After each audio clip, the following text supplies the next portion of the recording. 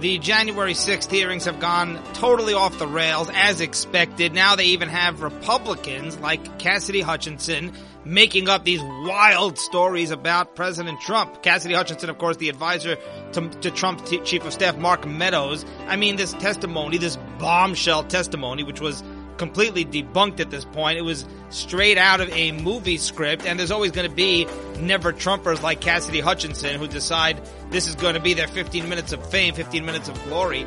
And notice this, the Republicans who are turning on Trump, because there are a bunch of swampy Republicans, a bunch of moderate Republicans and rhinos who are turning on Trump. But notice this, anyone who's turning on Trump, they already couldn't stand Trump. And like they were just waiting for an excuse to be able to jump ship. Because remember, he is still one of the most powerful men in the Republican Party, and that's really what these hearings are all about. So Cassidy Hutchinson, there's nobody who was a real true Trump supporter, a real loyalist to Trump who said, you know what, Trump lunged at a Secret Service agent. Trump tried to grab the steering wheel and steer toward the Capitol, which is bogus, as we'll get to. So I no longer I used to think Trump was just amazing, all of his incredible policies and what he did for the country, but now I think that he's a disgrace. It's all people who did not like him to begin with. So she's coming up with these ridiculous stories, this Cassidy Hutchinson, about Trump lunging at Secret Service agents, grabbing steering wheel, throwing his plate of food against the wall. And the problem is, number one, her testimony is all hearsay because she admits she never saw any of these things herself. And number two, it's been debunked by anybody who was with Trump, who was actually with him, which she was not. So we're going to dive into all of that coming up. This past Tuesday, primary day in New York State, with the first primary, which was for the state legislature and for the governor. Then they're going to have a separate primary for Congress. But Ocasio-Cortez had a rough night. This past Tuesday, the New York State primary, Ocasio didn't perform very well. I don't mean her herself. I'm talking about all of the candidates that she endorsed. It was a bloodbath for the socialist candidates endorsed by Ocasio-Cortez. Unlike Trump, whose record continues to be stellar in these primaries, Ocasio didn't do very well. We're going to get to that coming up. We ran out of time last episode. We did not get into some stories that I was promised you that I would get to, such as Russia becoming wealthier by the minute as the U.S. economy tanks. So we're going to get to that coming up. President Biden, he was at some summit, and he took, where was he, in Asia? I don't care. I'm sure, look, I don't know where he is, but I'm sure he also doesn't know where he is. But Biden, for a change, he took some rare questions from reporters, and Biden was asked, I'm going to play you a clip here. Biden was asked, how much longer do Americans need to suffer with high gas prices? And Biden's response, pitiful response, as long as it takes to defeat Russia. How long do they have to wait? As long as it takes. Listen to this clip. How long is it fair to expect American drivers and drivers around the world to pay that premium for this war? As long as it takes. So Russia cannot, in fact, defeat Ukraine and move beyond Ukraine. As long as it takes. Number one, this man is so bad at instilling confidence. If you were president, even if you were totally helpless about the economy, you'd still come up with ways to at least spin it a little bit better. He's not even trying. I don't think he even understands how much people are really struggling. But no, I'm sorry, Mr. President. What if it takes? It's so callous of him. But what if it takes 3 years? What as long as it takes to defeat Russia?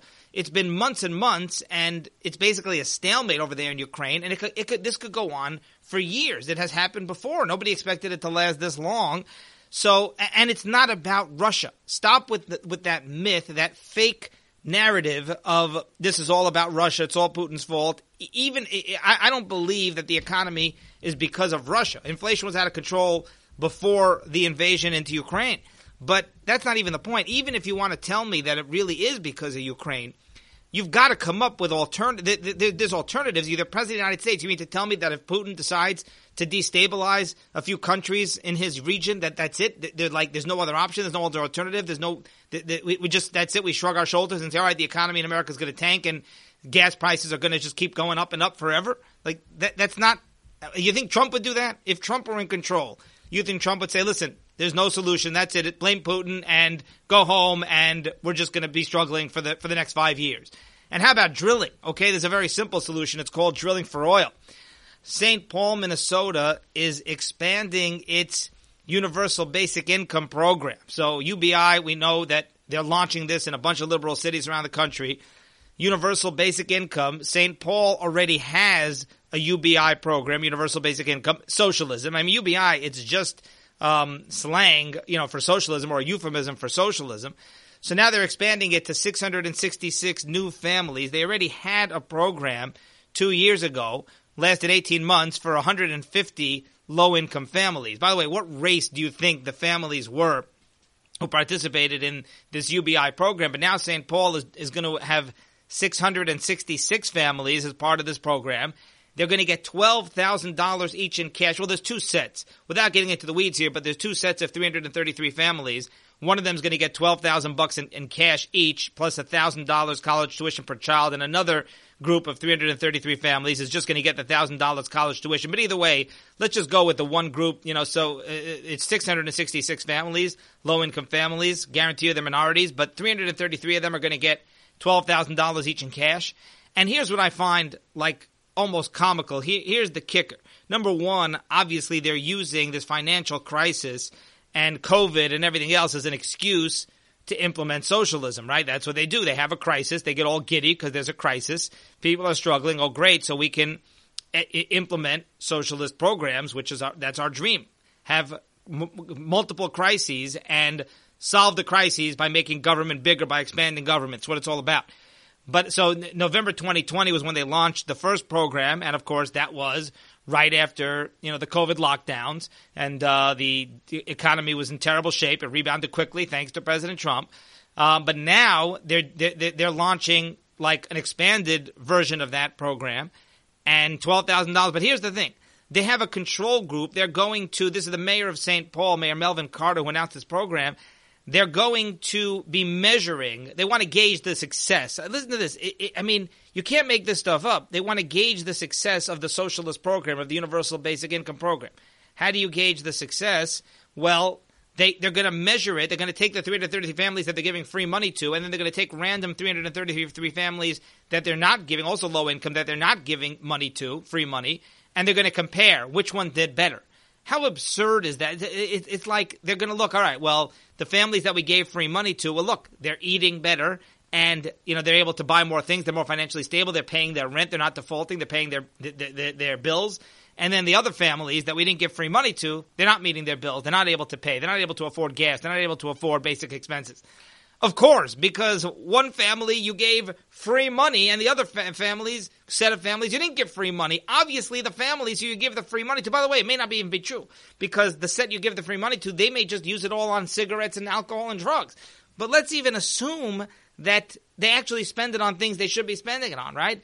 Well, this group, look, they're so much more, they have so much more financial stability, and the group we didn't give the money to, they're struggling, right? They're going bankrupt. Of course, because you gave this. That's not how you measure it's like they're living in this bubble where, well, you just give out free money and let's see, did the free money work or not? Well, how do you decide? Well, did the people spend the free money? Here, let's take a million people. We'll give them each a ton of free government money, and then we'll take another million people and not give them any money. Let's measure which group is more successful. Oh, look, the ones we gave the free money to. Yeah, because you can't just give out free money. My issue with socialism is not, well, people are going to waste the money. That may be, but my issue with socialism is much more basic. It's that you cannot just give out everybody free money. That's what led to this inflation mess that we're in right now, is the government just printing trillions of dollars and just handing it out to everybody. So we're going to measure the success of this socialist program. If the people we give the free money to are doing better than the people we didn't give the free money to, then the program was a success. Well, no, because your city is going bankrupt. Hello? All right, a listener made the point. Good point. President Biden, of course, fell off of the bike, and we discussed that last time, and I said I did not want to make fun of Biden. There's plenty to make fun of Biden about, and we do it, but we do it, when it's more like he doesn't know what his name is, he doesn't know what time it is, he needs a checklist, a cheat sheet to know that he's supposed to sit at his own seat and say hello to the crowd. But, he fell off a bike. I didn't want to, make fun of it, but here's the point that the listener made, which is that compare Biden, when Biden fell off the bike, the media just totally downplayed it. Anybody could fall off a bike. It's no big deal. Let's not get all nervous that, Biden is having cognitive issues. But compare that to Trump. Remember when Trump went down the middle ramp, and he went down very slowly. He was like, coming down from some kind of like outdoor threshold or something. He had given a speech, I think, and he's walking down a metal ramp, remember? And he's walking very slowly down the metal ramp, and they had that on video, and like endlessly. I mean, that was wall-to-wall coverage. You'd think it was like the biggest crisis in American history, Trump walking slowly down a ramp, and they're literally talking about, so compare the coverage of Biden falling off the bike to Trump walking down, which there was a perfectly legitimate explanation, by the way, for Trump slowly walking down the ramp, as he explained, but the media had a meltdown, and they're literally invoking the 25th Amendment. I mean, the media is saying, listen, we've got to overthrow Trump. We need to basically throw him out of office because he's clearly not capable of running the country because he walked slowly down a metal ramp. And as Trump explains, and then with Biden, I mean, this is just like one of just like so many different issues where Biden has had, clearly has had cognitive problems. I mean, the man, like, it's hard to watch. It's cringeworthy watching him in action. The confusion and the way he like drifts off, and can't get a sentence out straight. Clearly, so and meanwhile Biden fell off a bike. Oh, that's no big deal. Meanwhile, Trump, by the way, explained the reason he walked slowly down that ramp. He said it was raining. The ramp got wet. It was like pure steel. It was like this, like literally this flat steel ramp, and he was wearing like loafers. He's wearing shoes that are extremely slippery, and so it's wet, and it's wet metal. And he said, like, he knows that if he walks normally down that ramp, he's going to slip. He's likely to slip. Anybody would slip. It's very, very hard to keep your footing, keep your traction. And he said the minute he slips, he knows that's it. The media is, going to have a total meltdown. Oh, Trump fell. Trump slipped. 25th Amendment. But, like, literally Biden falls off the bike and, like, what's the big deal? I mean, he's fallen down the stairs numerous times trying to board Air Force One. I mean, the man is, like, barely functional. You literally have Democrats who are praying that Biden does not run again in 2024, but like the media acts as though Joe Biden is like Mr. Universe. All right, by the way, speaking of Biden and 2024, do you know that Biden right now, according to the bookies in Vegas, Biden is actually in third place. He's not in second place. He's in third place to win the 2024 election. This is according to the odds makers in Las Vegas. They do these odds for gambling purposes.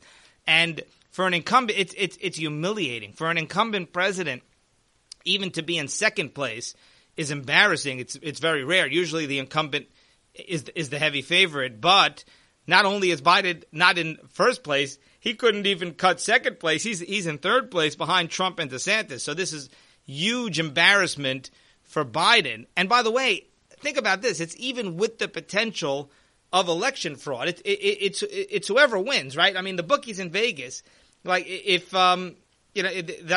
Biden wins because of election fraud, right? If Biden wins because he cheats, he still won, right? You win the bet. If you bet on Biden, and Biden wins the way he won in 2020, with all the fraud, with all the cheating and everything else, the 2,000 mules, Biden still won, and you still win the bet. So, like, even despite all the different tools that Biden has at his disposal with the universal mail-in ballots and everything else, they're still picking him as third place, not even second place, behind Trump and DeSantis.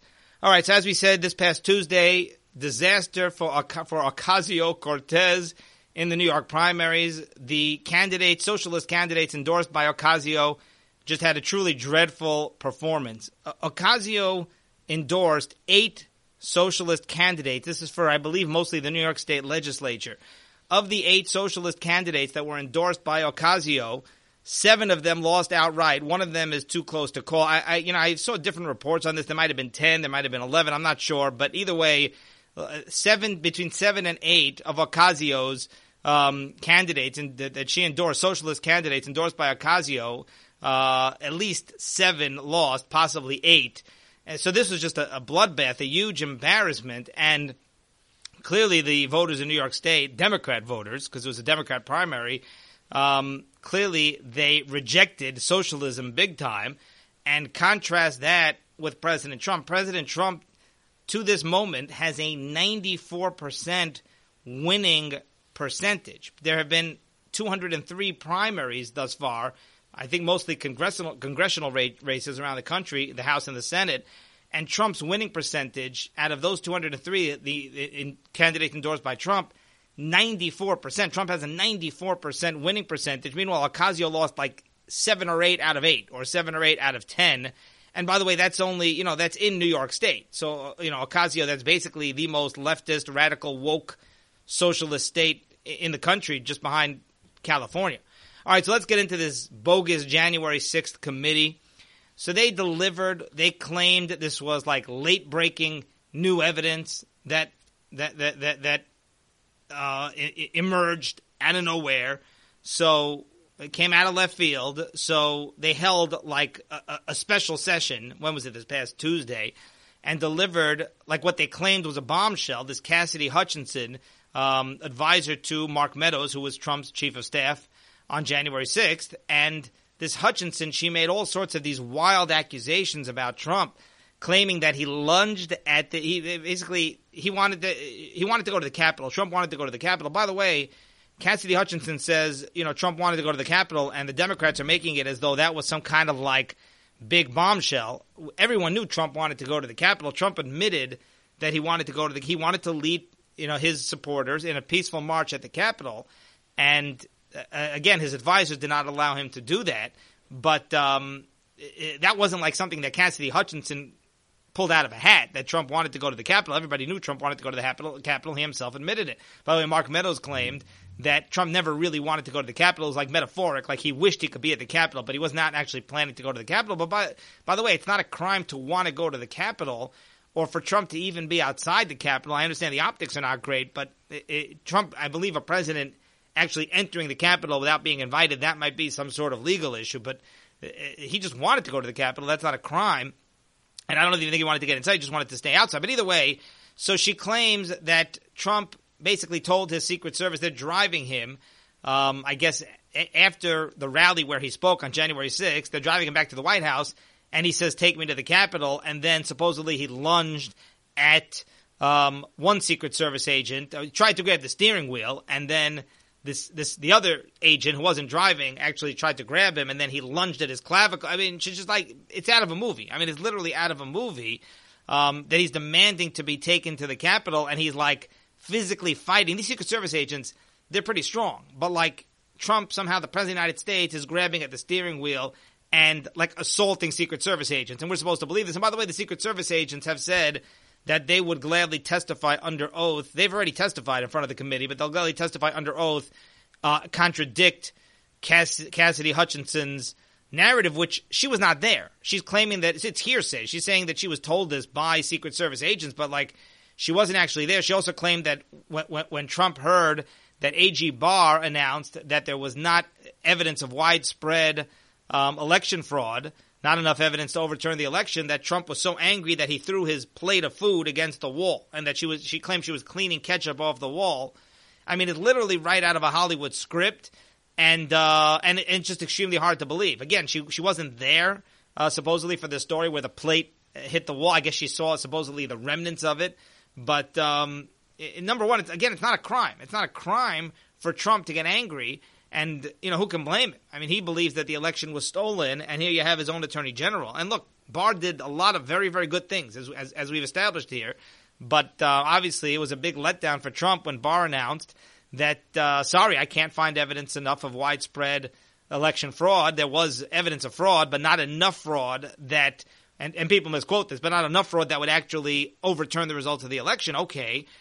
Trump might have gotten angry. He might have thrown a plate against the wall, and who can blame him? And it's not a crime. It's not a crime to throw a plate of food against the wall. I understand you should not do that. You should stay in control. I get it. But either way, it appears that Cassidy Hutchinson, that her testimony, her bombshell testimony, was actually fabricated, just like virtually everything in these bogus January 6th hearings, this January 6th committee. They're just conjuring stuff up, crazy stuff about Trump. And that's what the Democrats have been doing since 2016, right? Conjuring up fake stories about President Trump. That's what they love to do. The media buys right into it, soaks it right up. They run with it. The media, you could tell all these lies about Trump. The media will fall for it, hook, line, and sinker. And here is no exception. and it was hearsay to begin with, and she's caught telling these lies, and then, like, literally the people that she's saying told her the stories actually say, oh, she's lying, she's making it up, and they were actually willing to testify. So on that note, listen to this exchange where CNN's Jake Tapper actually grills Democrat Jamie Raskin. Democrat Congressman Jamie Raskin is a member of the January 6th committee, and Jake Tapper essentially says to Jamie Raskin, like, do you have any corroborating evidence to these very, very, like, wild claims, these crazy claims? Is there any corroboration? And isn't it really just hearsay? And by the way, listen to Jake Tapper. He also asks Raskin, he says the two Secret Service agents, and I'll tell you their name here, Tony Amato and Robert Engel, two Secret Service agents, Tony Ornato and Robert Engel, they both they were the ones who supposedly told Cassidy Hutchinson the story about Trump lunging and grabbing the steering wheel and all of that. Well, they testified before the January 6th committee. Did you ever ask them? Did you ask them to corroborate those stories? And, of course, the answer is no. Listen to this clip. The president said something to the effect of, I'm the effing president, take me up to the Capitol now. To which Bobby responded, sir, we have to go back to the West Wing. The president reached up towards the front of the vehicle to grab at the steering wheel. Mr. Engel grabbed his arm, said, sir, you need to take your hand off the steering wheel. We're going back to the West Wing. We're not going to the Capitol. Mr. Trump then used his free hand to lunge towards Bobby Engel. And when Mr. Ornato had recounted this story to me, he had motioned towards his clavicles. Okay, so that is Cassidy Hutchinson relaying what the Secret Service agent in charge, I believe, his position, Mr. Ornato, told her. And so it's a story that only Engel and Ornato, I think, were present for, theoretically. She was not. She did not see it happen. Do you have any corroborating evidence? You have interviewed both Ornato, or the committee has interviewed both Engel and Ornato, two Secret Service agents. Do you have any corroborating evidence that that story is true, or do you only have it from Cassidy Hutchinson? Well, the story that she told is the evidence that I'm aware of, at least within her story our is the only version you know. And I've not seen anything to contradict it. And then, of course, it's corroborated by everything else we know about Donald Trump's eagerness to not just incite this march and assemble the march and form the march and exhort the people on the march, but also to participate in it. He wanted to go into it, and he's being told by the White House counsel, is being told by others, don't do this. And Ms. Hutchinson testified about how Mr. Cipollone was telling her, please don't let him go on that march. Right. You've assured me he's not going to go into it, because then he said at that point we're going to be guilty of, I think she said, tons of offenses or hundreds of crimes, because at that point he's not going to be able to assert any kind of ignorance of what was about to happen. Right, I get it. But what I'm saying is your committee interviewed Tony Amato and Stephen Engel, who supposedly told her this story. And I don't doubt her. I'm sure Amato told her the story. But your committee interviewed them. Did you ask about this story? It is a shocking story. I mean, maybe you didn't know about it at the time. I don't know. I was not involved in either of those interviews, so I can't say, and I don't have any knowledge of that. I will just say I'm not aware of anything that contradicts the account that she just gave. Right, but you would agree that that story would be stronger if you had corroborating evidence from the individuals who were actually in the presidential limo. Sure, and we're encouraging every material witness who has relevant evidence to come forward. But you've already interviewed. But you've already interviewed these two. Well, anybody is free to come back. And again, I've not been involved in the questioning of those particular witnesses. It is just an incredibly damning and dramatic story. I would just, as a journalist and as an American, appreciate more corroboration for the story, since as of now, it is hearsay. I mean, it is somebody saying, this is what I heard. Yeah, and so it's amazing. Notice what Raskin's doing there. Raskin just keeps repeating the same bogus claim again and again. Well, there's no contradiction. I love it when they say that. There's nothing to contradict it. Like Trump's he's in a limo with two Secret Service agents. this Cassidy Hutchinson, she's the first person to tell us about Trump lunging at the steering wheel, lunging at the Secret Service agents, but nothing to contradict it. So we have one witness. This would never hold up in court because it's hearsay, and you actually interviewed the witnesses that she claims is the source of her story, and you never asked them about this. You never asked them, hey, can you confirm Cassidy Hutchinson's story? Because she's quoting you. She's literally quoting you. So how does that make – it just doesn't make any sense, except for the fact that the Democrats are trying to set up Trump, and the Democrats are using Cassidy Hutchinson as a pawn. She obviously doesn't like Trump, and she obviously wants the fame and wants the glamour. She's like Liz Cheney. She doesn't mind getting it from the leftist media, and they're just making it up. They're just making it up. That's why they have like a television producer who's actually producing these hearings, because they're trying to make it as melodrama as possible, trying to turn it into like literally a movie script. And here are some of the supposed bombshells from Cassidy Hutchinson that are really duds. They really are just worthless pieces of information. Cassidy Hutchinson said that Trump knew that attendees of the rally actually were in possession of weapons, had weapons. So this is like one of the big bombshells from Cassidy Hutchinson. She says that President Trump was aware that people who attended the rally, who eventually breached the Capitol, and Trump tells them go into the Capitol peacefully, or go to the Capitol peacefully, march on the Capitol. He didn't tell them to breach it. So Trump knew they had weapons. Well, those weapons are not rifles. Those weapons were not guns. It was just like these random, they had flagpoles, shields, pepper spray. I mean, you could see it on television that they had those things. So Cassidy Hutchinson is saying, oh, Trump knew they were armed. I mean, they were armed with flagpoles. They were armed with shields. Like they weren't armed with guns. And number two, Cassidy Hutchinson said that Trump wanted to go to the Capitol. As I said, even the L.A. Times admitted that Trump said himself that he wanted to lead protesters in a peaceful march to the Capitol, although Mark Meadows said that was just metaphorical. He didn't really want to go. He just in theory wanted to go. And this idea that Trump threw his lunch at the wall after hearing A.G. Barr announced that there was not enough evidence to support stolen election claims. So again, it's hearsay. She was not there. There's nobody else that claims that they saw Trump throwing his lunch. And as I said, by the way, like it's not a crime. All right, New York City.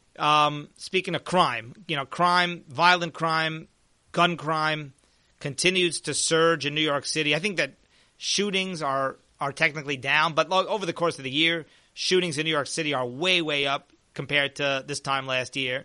It's purely as a result of Eric Adams' woke leftist policies, not to mention no cash bail, not to mention, DA Alvin Bragg and these woke leftist DAs. But there was a horrific murder in the Upper East Side. I don't want to get into the details, but there was a horrific murder Wednesday night in the Upper East Side of Manhattan. And here's what's so disingenuous. Eric Adams, every time there's a crime now committed in New York, Eric Adams blames guns. And he talks about how it's all about guns, guns, guns. Right? He doesn't want New York City to become the Wild West because letting people carry a concealed weapon. Well, it's the opposite. New York City is the Wild West, and the reason is because the bad guys don't care about the gun laws. So here's the thing. Eric Adams, he called it a national problem in response to this shooting, this horrific shooting. It just happened in the middle of the street. It was the evening, but it was dark, but it wasn't late at night. It wasn't like the middle of the night. It was early in the night, and Adams called it a national problem, and he blamed guns. Actually, it's not a national problem. It's actually a New York problem, and it has nothing to do with guns. I mean, this man just ambushed. He knew the woman, and he ambushed her from behind. So, number one, I guarantee you that he did not he did not own the gun legally, and he had no right to be carrying the gun. And I'm sure that that's accurate. And even if he did, even if he had a right to own the gun and carry the gun, he was doing that. New York City has the toughest gun laws in the country. So what exactly does Eric Adams want? Does he want to ban all guns? Because New York City has the toughest gun laws in the country, and this man was still carrying a gun. So, like, the Democrats, by their own admission, these gun laws in New York City are not working, and they're like the second toughest in the whole country. Plus, he could have used a knife. I mean, he assaulted her from behind. He could have used a knife. So the real issue, but here's what Adams really wants to do, is he wants to distract from the real issue, which is his woke leftist policies and New York's woke leftist policies. If he admits that, he's calling it a national crime, a national issue, because then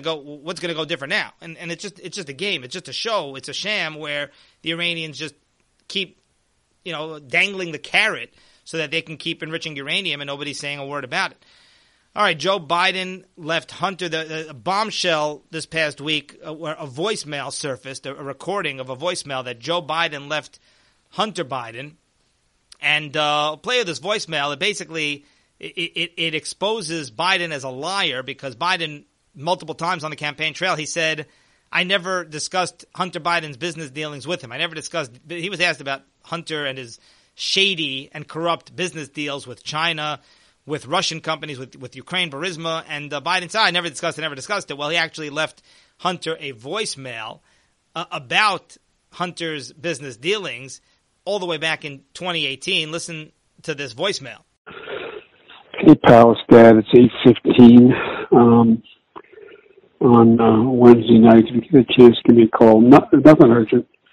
Just want to talk to you. I thought the article, at least the thing online, that's going to be printed tomorrow in the Times, was good. I think it's clear. And anyway, if you get a chance, give me a call. I love you. So it's pretty amazing. Joe Biden says, give me a call, nothing urgent. I wanted to talk with you. He says, I thought the article released online is going to be printed tomorrow in the Times was good. I think you're clear. And anyway, if you get a chance, give me a call. So Joe Biden telling his son Hunter that he's clear, and he's referencing an article in the Times. That article in the Times was specifically about Hunter's business dealings with CEFC, the corrupt Chinese firm CEFC, and Biden's talking about it. So Biden, all those times he said, I never discussed business dealings with Hunter. We have the voicemail now. We have the smoking gun. We knew Joe Biden was a liar. This proves it once again. He's lied many, many times in the past. I mean, he lied about what grade he got in law school or which law school he graduated from or something back in the 80s. But he's plagiarized many times. But the New York Times article is referencing Hunter's business partnership, CEFC. By the way, both men who ran CEFC were very corrupt in China. One of them is in jail. The other one disappeared. And the one who is in jail, he actually, after his arrest in 2017, the first call he made was to James Biden, which is Hunter's uncle, Joe Biden's brother, and James said he thought that the call was actually intended for Hunter. So, I mean, they are just so incredibly corrupt.